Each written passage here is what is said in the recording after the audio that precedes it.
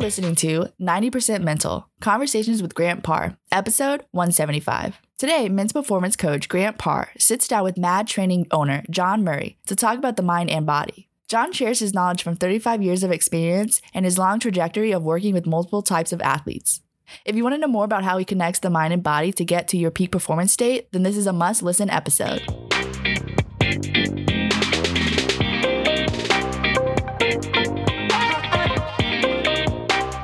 Are you ready to raise your game? 2021 is the year to increase your performance on and off the field. The Athlete's Edge Journal was designed to cultivate self-confidence and mental resilience through the power of sports psychology. Whether you are a professional athlete, a former college athlete, or have aspirations of greatness in the future, this journal is for you. Visit winthementalgame.com and use the promo code GRANTPAR20 to receive a 20% discount at checkout. Act now to take your mental game to the next level.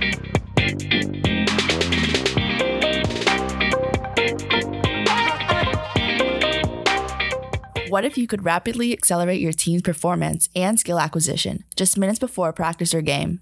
NeuroTrainer triggers high-performance states with virtual reality brain training that can be deployed in the gym or at home. In just 8 minutes, your team will be more focused and ready for whatever you or the game throws at them. Visit neurotrainer.com to schedule your demo and get your team locked in.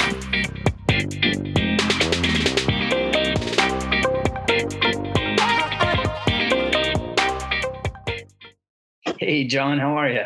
All good, Jay. How are you, my man? I'm doing good, man. I know this is going to be an incredible episode. We're going to be hitting the ball back and forth, talking about, mind and body, like how we talk about that. We hear that all the time in sports, but truly you spent 35 years of your career doing a lot of work on connecting mind and body with athletes, but also you've gone through a long trajectory of your career where you've worked with all different kinds of athletes. So we're going to talk a little bit about today's athlete as well. So, man, I can't wait to hit it up with you today on the show. All good, man. Well, hey, thank you for having me. This is a subject near and dear to my heart. So thank you very much for having me. And thank you for doing this. Thank you for doing this, man. That's key. You bet, man. You bet. All right, man, let's get into it. Let's get into mental toughness, man, because you teach this stuff every day, physically, mentally, emotionally, spiritually, all this stuff. So when you think about mental toughness, what does that mean to you?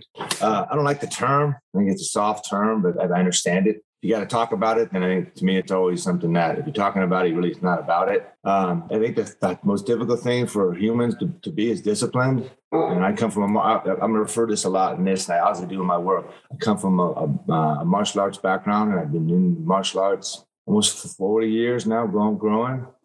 And the toughest, scariest, nastiest people with the nicest, quietest people you'd never, ever would guess it, ever. But they were mentally tough beyond belief. So if I can answer that question, it means doing the little things every day that no one will have to remind you about. It's like quiet, poised discipline from you see you're hydrating to taking care of your business. In martial arts, I always say, once you attain a black belt level, the real arts, you shouldn't think yourself as a master. You should keep growing and you don't stop honing your skills until you leave this planet. So every day that the discipline, there's even guys who teach us, do stuff before. As soon as you open your eyes in bed, you're going over stuff in your mind before your feet touch the ground. And when your feet touch the ground, you become one with the earth and you be with the earth. That's that type of discipline. Now, I'm not there yet, but it's something to work for. So probably the overt mental toughness and the hoorah stuff, that's kind of artificial and phony, I think about. The quiet, poised, everyday discipline.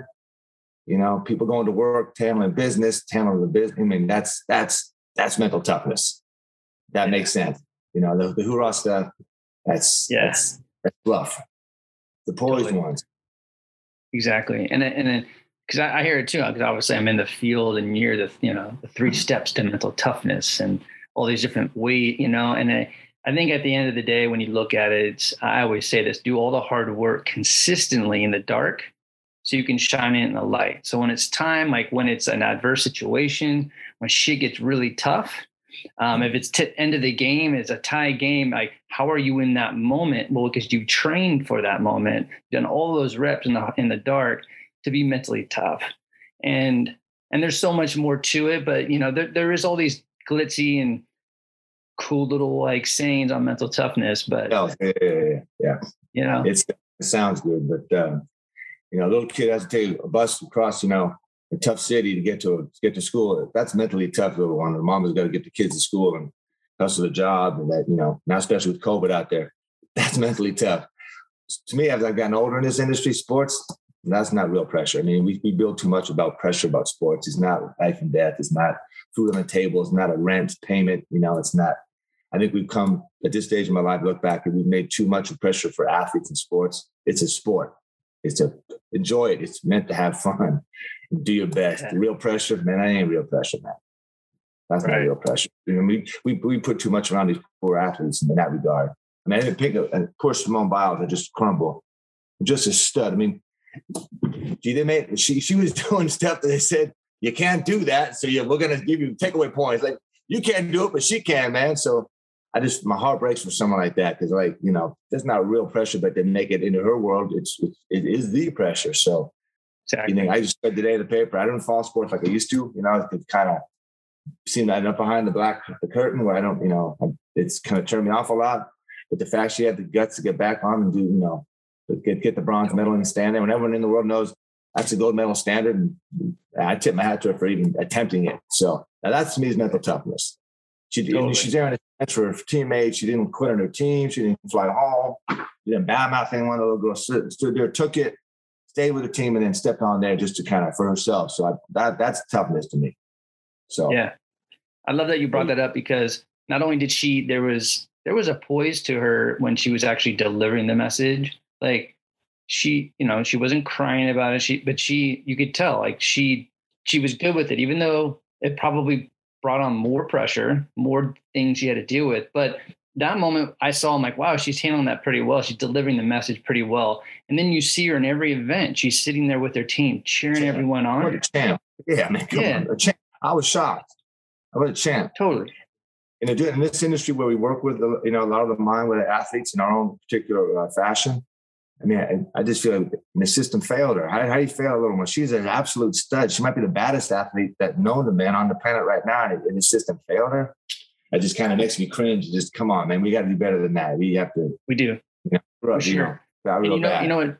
There's a funny. I think you've probably seen this or on like Twitter. There was a lot of people. Obviously, they have a thought on it, right? They have all these commentaries out there. And so many people were like, if I was Simone, and so people would write back, you'll never be Simone. Yeah, I mean. Yeah. You'll never, right? Yeah. And I think I heard one person, and we could definitely like have a show just talking an episode based off all of this and the pressure expectations. But one commentator on some sports network said something really, to me, was like, okay, it makes kind of sense. She's like, if an athlete comes out and says, I have mental health, okay, it's none of our business. None of our business what that is. Now, we want to make it our business because she's been, she's the GOAT. She's, the media's made her all these things. So we need to know, like, what is it? We don't need to know. It's her business. The fact that she shared it with us, she could have said like, hey, she pulled a hamstring and she was out. And then we would have said, oh yeah, she had a hamstring pull. Even that's not business. From an ankle to a hamstring strain to a shoulder, none of your business, quite frankly. Your only business when you turn on the TV, you watch the athletes do their things, and you can bet on it. You can watch it, cheer for it, boo it, whatever you want. Other than that, it's not your business. You can choose not to watch it, but that's how you make your choice. But yeah, I don't find the social media stuff. I don't do, man. I don't none of that. I just think it just lost a lot of its soul. So it's I did not see that, and I don't watch it, so I can't say I'm aware. If I see enough of being around. Yeah, that's a shame. I mean, that's a fan. Fans is short for fanatic, and you're entitled to your opinion, how wrong it may be, but you're entitled to that. And we used to say when we get on the road and in certain games and fans would boo us, we just say thanks for coming because they're the ones haters to love us. You just pay tickets to watch the game, man, and that pays the bills. So thanks for coming. So Simone, baby, you keep rocking it. Thanks for coming. Tweet all you want. At least keep on watching. So yeah, man, that's one thing I learned a long time ago being an athlete, that I learned this whole idea of being right with yourself. So no matter, because you're going to fail, you're going to, whatever, how you look at failure, but you're going to have mistakes. You're not going to meet expectations. Shit's going to happen, but you're also going to have other people who are going to commentate on it as well. So when you're right with yourself, so when you actually have a poor game or poor games or a poor month and someone says something or some kind of reporter says something, the best way to actually to combat that so you can diffuse it and then you can keep on staying focused and stay in your lane is just saying, thanks for sharing. That's it.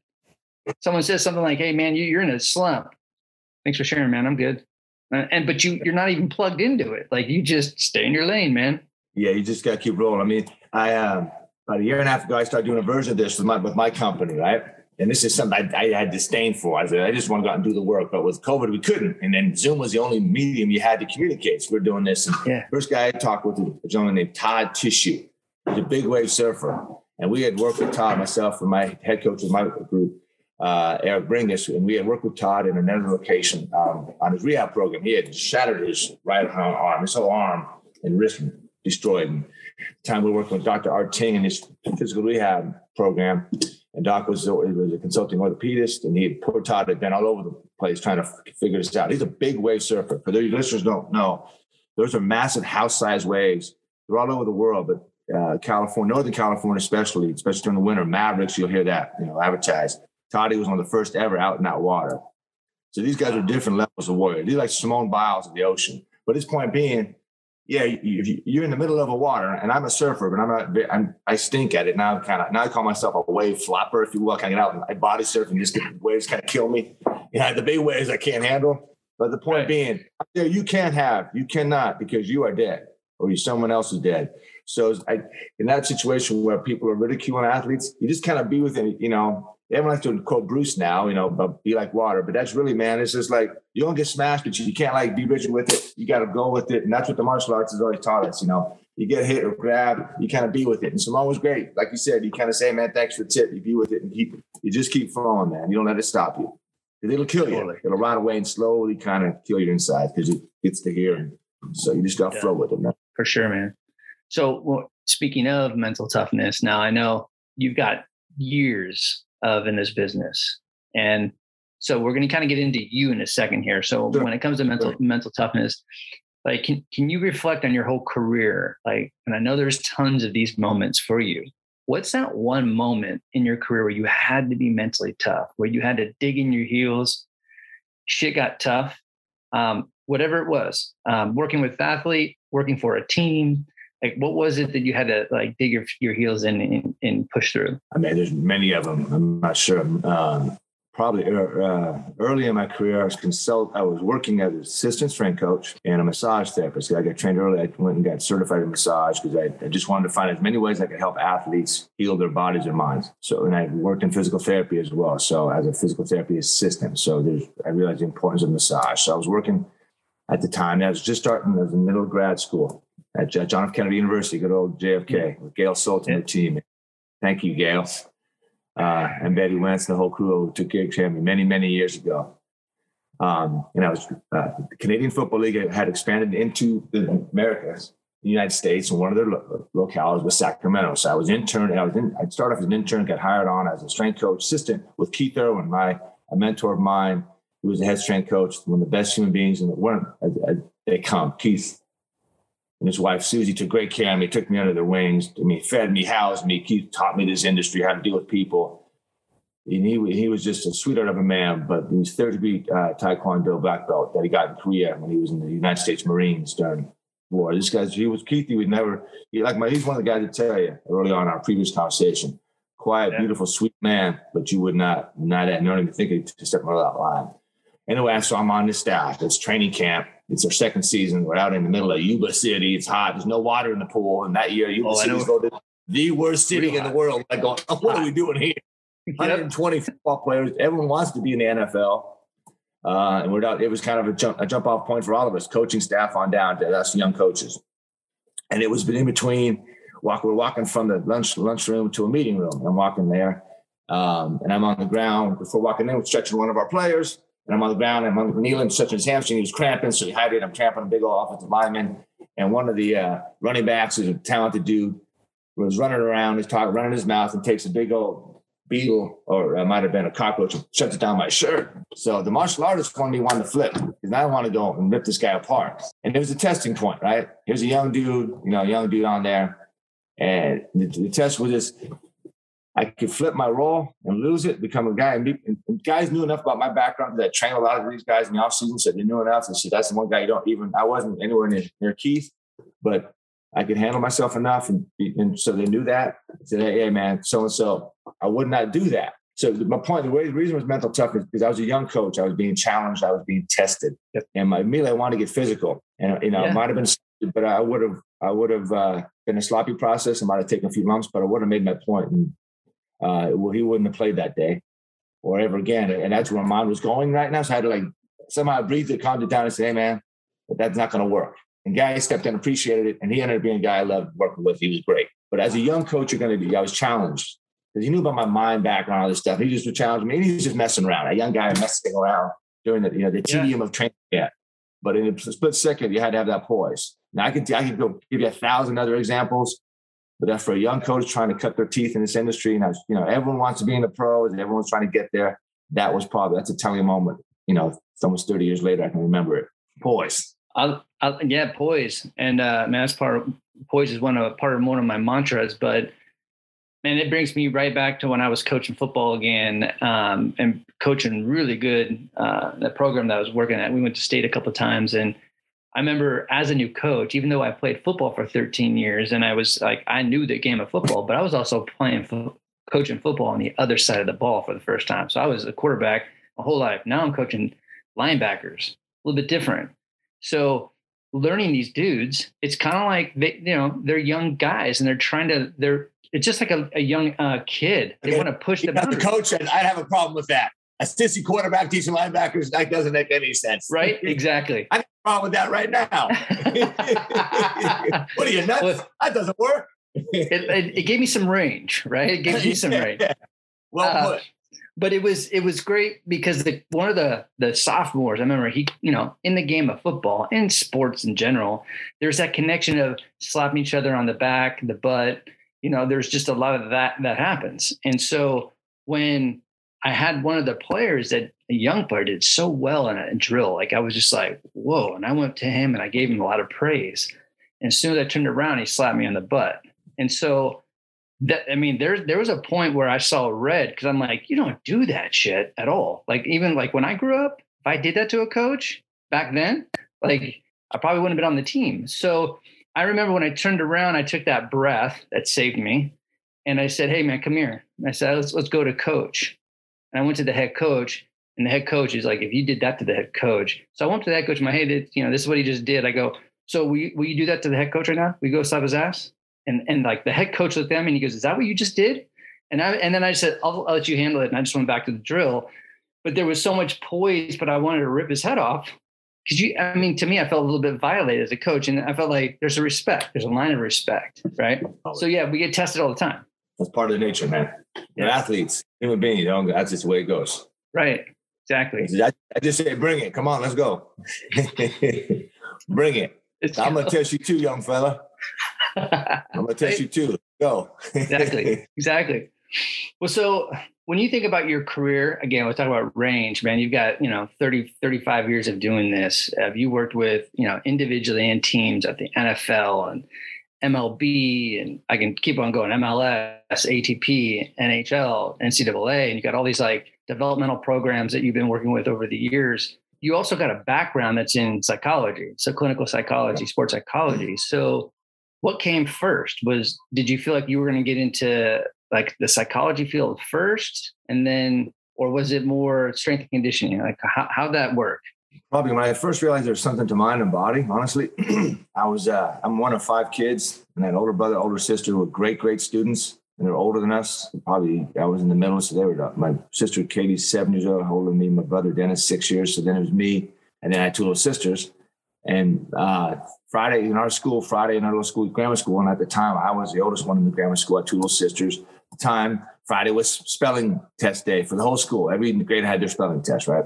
Right. So my parents are on your academic. You handle your business academically. Long story short, Thursday night, to kind of in a fun way, Pops would come home from work and say, all right, after dinner, we're going to do it. Start to say, I got a surprise for you. You're going to go in the front room, and Mom probably was tired, made dinner, went to hit the sack. Older brother and sister probably already away at college. He'd say, all right, we're going to do spelling baseball. All right, Pop, spelling baseball, because you want to make sure we're ready for the test tomorrow, right? and we played spelling bee baseball. I had no idea what it was, but what he did, and he'll get a kick out of this if he ever hears and see this, is that he turned studying into a game. You use sports. We all love baseball. We're Giants fans in San Francisco, born and raised. You're a Giants fan, for better or for worse, always. And then we played spelling baseball, right? You get the word right at home plate, you go to first base. Next quote, if every time you get it right, you get a base. Get it wrong. And he made up game. He was masterful at that. But he was equating the mind and studying and sports and movements. Now we weren't running and jumping, but we were learning and moving. Wow. Now you can tell how I talk. I can't sit there. I cannot sit. I mean, even when I go back when I was a kid, I lose my mind sitting. I couldn't sit for more than 10, 15 minutes. I just couldn't. Right. That's why I love martial arts. We learn by moving. Right. So that's probably the first time I said, hey, wait a minute. And that didn't hit me till years later. Then in high school, at the end of my high school tenure, I got in some trouble. Self-made. I'd just be young and foolish and stupid, Yeah. And my parents had tried, and I just didn't listen. And I was doing my thing, stubborn. And I excelled at being a knucklehead. And I got rewarded by getting kicked out of school and had to go to work and got my GED. Went to work, and my big brother, my parents are distraught. Like, what are we going to do with this kid? This kid's, driving us nuts. Big brother Dennis came along and said, I got him. He took me to my first martial arts class. I was 17 at the time. Now I'm thinking martial arts, we're going to get down and start fighting. I said, great. I'm becoming an assassin. Awesome. It's great. Well, it was in San Francisco. It was a Tuesday night, late, mid-spring. So it was sunny outside. So we want to be outside playing outside with the boys playing baseball. Because that was baseball season. You're outside till 8:30. And I'm in this old gym in San Francisco and Oak Street going like 150, like all look to me like hippies going, doing this slow movement, this stuff called Tai Chi. Go, what is this crap? And they taught differently. They taught by being. They taught by movement. And the older guy came and grabbed me from the back of the room, but still in the crowd. So it didn't take me away from the group. I was still part of the group. He started showing me the movements and explaining it to me. And then it hit me. Wow. And everyone was a calmness. So then it hit me. I'm 17. I'm like a ramped up rabid dog going, let's go. And I walk out going, this is some weird stuff, but something, I kind of liked it. It was weird, but I liked it. So probably at 17, I realized there's something to the mind and body connection. I didn't know what it was, but it was something. And that's when I first realized at that point, that there's something to this. And that's kind of been, after that, I sought out martial arts. I was in a car accident. My knee and back were trashed, unfortunately, wasn't out of my fault. So it got me off that track. It's always been a hindrance to my ability to really pursue it. But a few black belts later and almost 40 years in it, I can't do it like I want to. But it was probably that year at 17 years old, walking into a big room of Tai Chi, not knowing where I am, all jacked up. And all of a sudden I walked out kind of calm. There's something to this. And it was never spoken, Ben. It was never said, this is it. It was how you were. And it was communal. It was really trippy, man. But it was an amazing experience. Yeah. So that was it. That special moment. There's so many of those in life that we all have experienced, and I know you have, and I have. And I know, like when I got introduced to Buddhism, there was something about, like, as soon as I got introduced, I'm like, what? There's something special here. And when you deal with flow and zone, when you experience that, man, there's something special. When you get to teach somebody how to connect the mind and body, there's something special, not only for the athlete, but for you. You can see that, and you can feel that energy. But we talk about it all the time, mind and body. We hear it all the time, mind and body. And we've spent so many years, like I say, old school about the physical. It's all about physical. Now we're realizing how important the mental is. But now we're like, hey, don't forget the physical. Don't forget the body, because the body's got to move too. So within your role, how do you go about really like getting that mind and body connection? I know there's so many different ways to get the result, but like, what are some of the ways to get an athlete to connect that mind and body, and what's some of the things that you do to get them bought into that? I hate the word buy-in, so I won't use that buy-in. I know it's a well-intended term. Mm-hmm. And part of me, when I started my graduate studies in sports psychology, I had disdain for, because I'd come from martial arts class and we never talked about it, but we did it. And then they had these fancy terms and approaches and all that. So I always, even to this day, just, I tried to even go get my pursuit, hang up a shingle. It wasn't something I thought there was, I respected it, liked it, but also there's something artificial about it and natural. I just mentioned a school where I walked into a gym and I was breathing and being, I had no idea, but I did it. So when you ask that, I created a culture from the jump. From the jump, we always say, you walk into wherever we're holding or working, no matter where, on Zoom, we call it MAD. I call it MAD time. I call my own company, basically, it's very simple. Murray, after my tribute to my mom and dad, all my family, all the family names I could put on there, but Murray, athletic development. And I wasn't trying to be fancy with the name. It's just pretty straightforward. That's really because I didn't know what to call it. Right. So I didn't want to call it MAD, but that's the acronym that you get from it. So you kind of roll with it, right? And it stuck. And that's kind of, you create that culture. So the way we do it, the first thing we do, I remember driving home from a job many, many years ago. I'm in traffic on Highway 101, coming northbound up 101 from the San Jose area. I'm talking to Graham Betchart, who's one of my youngsters from Mission to San Francisco. And GB now is, sports psychology God guru now. God bless. Yeah. He called me and he's on the phone, and it wasn't even a car phone then. I probably was on my phone. He's all excited, telling me all this. And I was getting frustrated. I said, "Gee, man, no disrespect, you're off. You're off these different terms." I said, "Man, keep it simple, brother. Keep it simple. Just breathe and be. If you just breathe, man, and be." Because the baddest martial arts I ever came across, I always talked about in combat, you don't go against your combat. You be with them. Your energy becomes with them. At the time as a young martial artist, I didn't get it. But as I've grown up, I mentioned Todd Tissue and surfing. You don't battle a wave, you be with the water. When you don't battle competition, you be with it. So first thing we do always, we just breathe and be. And oftentimes people go, "What are you talking about?" I just breathe and be. We can do it on a Zoom. We can do it in a room. But that's to create the culture. Because we get that unified form of breathing, whether it's one-on-one or a group, we're all breathing as one. And that's how we start.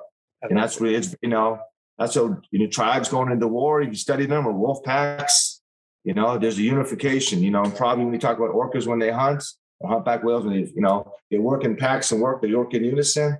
Now, how can we work in unison if I'm not in unison? Right. So we bombard the body with all these terms and all these apps. No, man, just breathe and be. Just simple. Keep it simple. And then we can go from there. So that's how I do it. Okay, that's awesome. Now, I want to talk about roles only because your background, not only from your education, but also with martial arts. To me, you got best of both worlds. You've got the mental side, you got the physical side. Don't know much about like the diet side, how much on the nutrition side, but when maybe this is just my education, when I was going through my grad program, it was all about your role. And I remember talking about like, hey, if you're going to do an internship for a football team, you really got to know your role because you played football for such a long time. You got to be careful of telling them the answers because you already know you played it for so long. So you need to know your role in that moment, and your role is mental performance. It's not strength and conditioning. It's not nutrition. It's not coaching football. So it's like knowing the role. So with you've got a blend of a few things that would actually impact the development of an athlete. So do you do you look at your role as one thing, or you just like holistically, man, I got a lot of shit I can bring and make you better. So this is my role.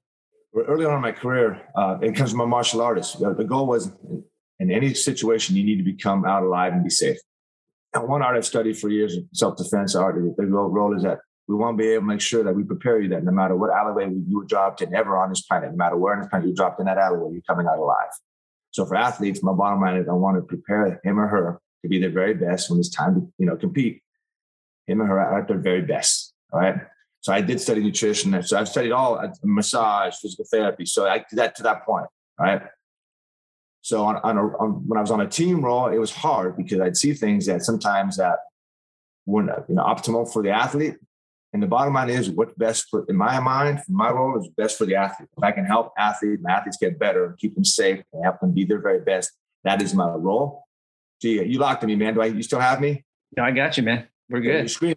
Apologize. Okay. So that's my role. It all depends on the circumstances. There's pretty good evidence that now I have my own business and my own foundation. So if I was not good on I was good on a team that was committed to being a champion and really get after it. But if you had parties, people, and you had different positions on whose role was certain particular skill sets and responsibilities, didn't live up to it, I didn't handle that well. Mm-hmm. That's why I left it, because I saw too much behind that, and there's too much scum. I don't care what they say. I won't go into details, but I've seen a lot of it.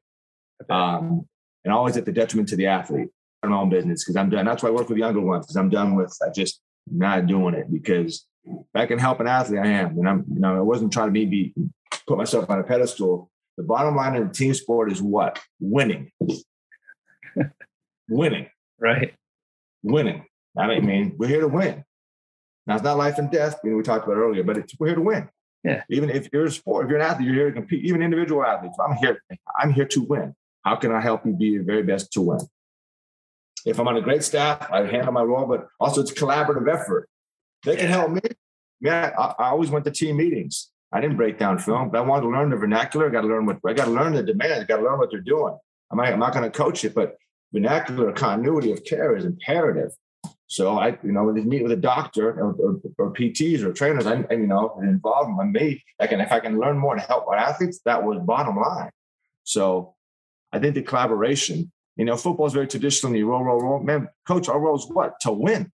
I'm not going to teach them how to, the drops or the reads, what have you. But, the better I understand that, the better I can help their mind be at their very best and perform. Yeah, exactly. So I love it. Well, and with your career, I mean, again, you've all levels you've worked with. I know that you spent a fair amount of time with the Warriors as well. So back in the day, when you look at that type of athlete, when I say back in the day, when you started your career, there was different protocols, different ways of coaching people. It was just different, right? So, but yes. You also, because of that actually produced different athletes. So now I believe, and maybe you might push me back on this, but we're a little more sensitive these days. And so there's different protocols for coaches, what you can say, can't say, water breaks, all these things. I'm not saying good or bad, but there's just a different structure in place. So how different is that athlete from when you started to the type of athlete that you coach now? Well, our society's different, man. It's way different. I mean, I was at a family wedding this past weekend. It's the first family wedding since COVID. So this over 2 years, right? So it was kind of a euphoric moment, also a sad one because we've lost some family members since that point. So I'm talking to one of my cousins, my cousin's husband, so a cousin by marriage, an older cat, and who was raised by old school parents. And we're just saying the world's changed. I mean, it's just how you communicate, just different. So that's a question you could do a whole series of podcasts on, you could. To answer that question, the difference is that this crap right here, this is a tool, right? Yeah. It's a tool. It's kind of like 100 years ago, someone invented, a hammer. Everyone walks around with a hammer in their left hand because you never know what you're going to have to nail, right? Now everyone walks around with this silly tool in their hand, or we're glued to it. So, and we've out-teched our humanness. That makes sense. We've third-party our humanness. So sports is a human venture. It's a human interaction. It's a human performance done by humans for humans, purely for humans. The animals, none of nature thinks it's all pretty folly, but it's life, quote unquote, life and death pressure. So, our human society has changed. So it's but we're still human. So I try to kind of get through that and get to the human. Because everyone loves to do that. Everyone loves to smile and be happy now, maybe certain ways, but our human physiology has not changed. It has not. Now we can have different names for it, different interpretations, but we have not. We've been on 2 feet for a few hundred years, 2,000 years right now, since we've come from all fours. Other than that, they haven't changed. So, I'm not trying to, hopefully it gives you an answer, but I try to retain humanness and bring back to being human. Oh, yeah. As much as I can, for sure. That's imperative. And that's how, I talked about culture and the mindset and breathing being. That's how we start with. We just start with it, and then we get to it. I love it, man. Breathe and be. I hear that all the time in the music with Graham. So it's I know that he's been preaching that a lot. And you know what? You make a great point. You actually did answer the question, because I would say, in whole, if you were to break it down real quick, like what's the difference from my perspective? The difference is, I'm not saying that we have a more, like these athletes are distracted, but there are more distractions. And that is that thing you were holding in your hand. In year 2000, our attention span was about 12 seconds or so. And then now it's like 6 seconds, because we're constantly we're just in that microwave society now. There's so many things flying at us, and there's so many more things judging us, that an athlete can get more distracted. No doubt about it. No doubt about it. So, it's I had a young coach recently who's interning with us, a great young guy coach. And he brought up an example of a certain movement on Instagram. He says, this particular person there, do what they're doing, look pretty contraindicated, look pretty sexy for a picture, but like, that's pretty dangerous stuff. And its true applicability is limited, because if you did that when you worked for a team, you probably get fired, because that's this Cirque du Soleil act with, a basic movement, slow your roll, right? Right. A young coach and goes, this guy has like 100,000 followers. That's the world. This guy, that makes it science. I know. Pardon me, I didn't tell me that. Yeah, but that's how they legitimize. Yeah. Right. So 20 years ago, you're fired for even thinking of that, let alone attempting it. Right. So it definitely has. Wow. It definitely has. Totally. Well, man, there's so many. I mean, I could talk for another 2 hours with you on different things, and I'm gonna definitely have you on the show again because there's just so much more to explore and discover. Man. But I'm a big proponent on reflection. I feel like if we're gonna try to get better at our craft, we got to spend just a few moments on a daily basis just to look what went well, what do I need to address, right? How do I get better? Like, how do I just get that 1% better? So when you think about your whole career, before we sign off here, think about like, what is that one thing that's not even that one thing? What do you think has made you like, what have you learned the most about yourself throughout your whole career? I don't quit. The many times I want to, believe me, I don't quit. I readapt, and it gets harder too. As you get older, it gets harder no matter what. And I'm now turn 55, and that sounds like an old dude, but I don't feel that. I don't think that. But you say, good gracious, you old dude. But I don't feel that at all. Man, I'm just getting started. But you have to be resilient. There's always trying to be challenged. You have to be resilient. And I just go back to martial arts or being in the ocean. I live right by the Pacific Ocean, and I was in there last night. You just got to be with it. And you just be with it, and then you keep rolling. You just kind of, and I'm lucky I come from an awesome family. Yeah, a bunch of crazy folks, but better for worse. That's really lucky. I have an awesome wife and family. So I'm fortunate in that regard. I'm very, very lucky. And you can't lose fact that I'm a lucky cat to even keep breathing on this planet. So don't take it for granted but it's resiliency. Man, I'm not quitting. I love it. I'll take my lumps. I am not quitting. I love it. Resiliency, man. When I think about that, just about bending, man. Got to bend. Don't break. Got to bend. Again, martial arts, you say you either want to be the big oak tree or the bamboo, and that goes with it. You got to be, because that oak tree just don't get smashed. So yep. just yeah. So resilient. Any young people out there, man, don't let them take it out of you, man. You keep rocking and rolling, and stay resilient. Yep. And stay off the social media, man. It's way, way overrated, man. Way overrated. Exactly. No soul in that crap. No soul, baby. No soul, man. And listen to some blues and some jazz and take a walk outside. You're going to be all right. Exactly. So how do my listeners, how do they learn more about you? I know, sure. We just talked about social media, but if anything, more or less, how do they learn more about Mad Training? Sure. Yeah, appreciate it. So, again, the company is Murray Athletic Development. We have our own foundation, which I started pre-COVID as a result. So the Mad Excellence Foundation. We're at madtraining.org, MAD training.org. My tech guys have done a great job of setting that all up. So I can't take any, blame, more importantly, any credit for it. But that's the best way to contact us. I've got many friends and family in the game out there. So someone's going to know me, for better or for worse, and track me down. But we're based in San Francisco. Do a lot of work with youth in San Francisco. I wanted to come home. I'm fourth generation San Franciscan. To all us natives out there, that means a lot to us. So did a lot of traveling pre-COVID, but right now with COVID being crazy, I've had to kind of slow my roll. And I want to come home. I want to get back a bit. So I'm home trying to get back here and build a foundation for youngsters here and then build mushroom from here. Cool. So I appreciate it, man. Thank you for doing this. Seriously, yeah, man. It's important. Keep talking. Any way I can help you, my team can help you and your crew. You got us. Awesome, man. Well, likewise, man. It's just been a treat. And I'm serious. I'm going to have you back on the show. You got so much knowledge, and I just thank you for sharing your journey and your mindset and your energy. Oh, my pleasure. Thank you again. And to your listeners, man, keep doing your thing and stay happy. Get outside and stay happy, man. Keep it and stay resilient. Exactly. All right, man. All the best to you, man. Appreciate it very much. All right. You got it. Awesome.